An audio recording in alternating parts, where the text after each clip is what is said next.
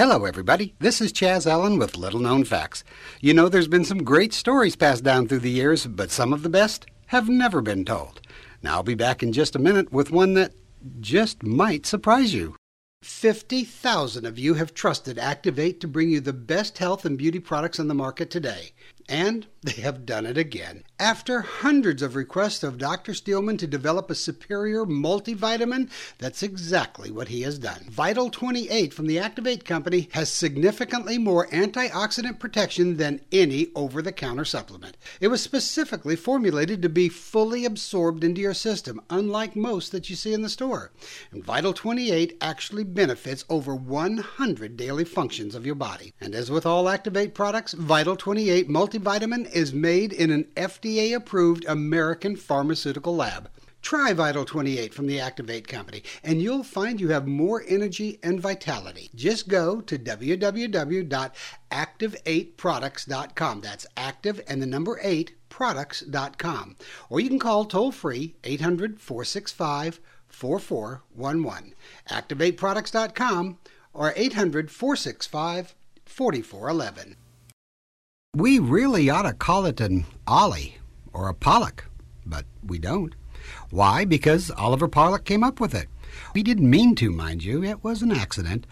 Or in this case, it was really bad penmanship. You've seen it every day of your life, and you've used it just about as frequently. Most people thought it was invented by the government. Nope, it was an error. Ollie, well, he was an Irish sailor who came to this country back before our independence. When he tired of sea life, he settled in Carlisle, Pennsylvania. He quickly put the lessons he learned as a sailor to work and established himself as a West Indies trader. He became quite wealthy and influential. Ollie later moved his operation to Louisiana, where he amassed even more wealth as a trader and plantation owner. Prior to 1775, our fledgling country's monetary system was in disastrous shape. Our new Congress decided to rectify the situation by backing all of its legal tender with the most commonly circulated coins of the time, and they were not English. Remember, we were at war with England, so the next best thing was Spanish coins. Not only that, but the Spanish were already minting some of their coins over here. Yeah, Americans began trading with Spanish pesos, minted in this country, and the Americans shed the British pound. Ollie's financial success enabled him to provide supplies to our Revolutionary Army, which, as you might guess, made him real popular with our Congress and General George Washington. Ollie frequently purchased military supplies to support the war effort, and since the Spanish Empire had an outpost in New Orleans, Ollie bought most of the supplies from the Spanish, of course, and used their currency, the peso. Ollie used an abbreviation for peso on all his billing and correspondence, and therein lied the problem, and something that has stayed with us unto this very day. Remember I said that Ollie had rotten penmanship?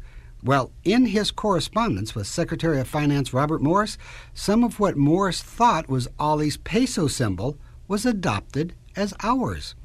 Yeah, it's a little-known fact that Oliver Pollock's penmanship made the abbreviation for peso appear to be a transposition of the letters P and S. And when Morris addressed his billing records, he perpetuated that symbol on all government records. That symbol, which we now call a dollar sign. Funny, isn't it? The symbol of the most valuable currency in the world came from someone's poor handwriting.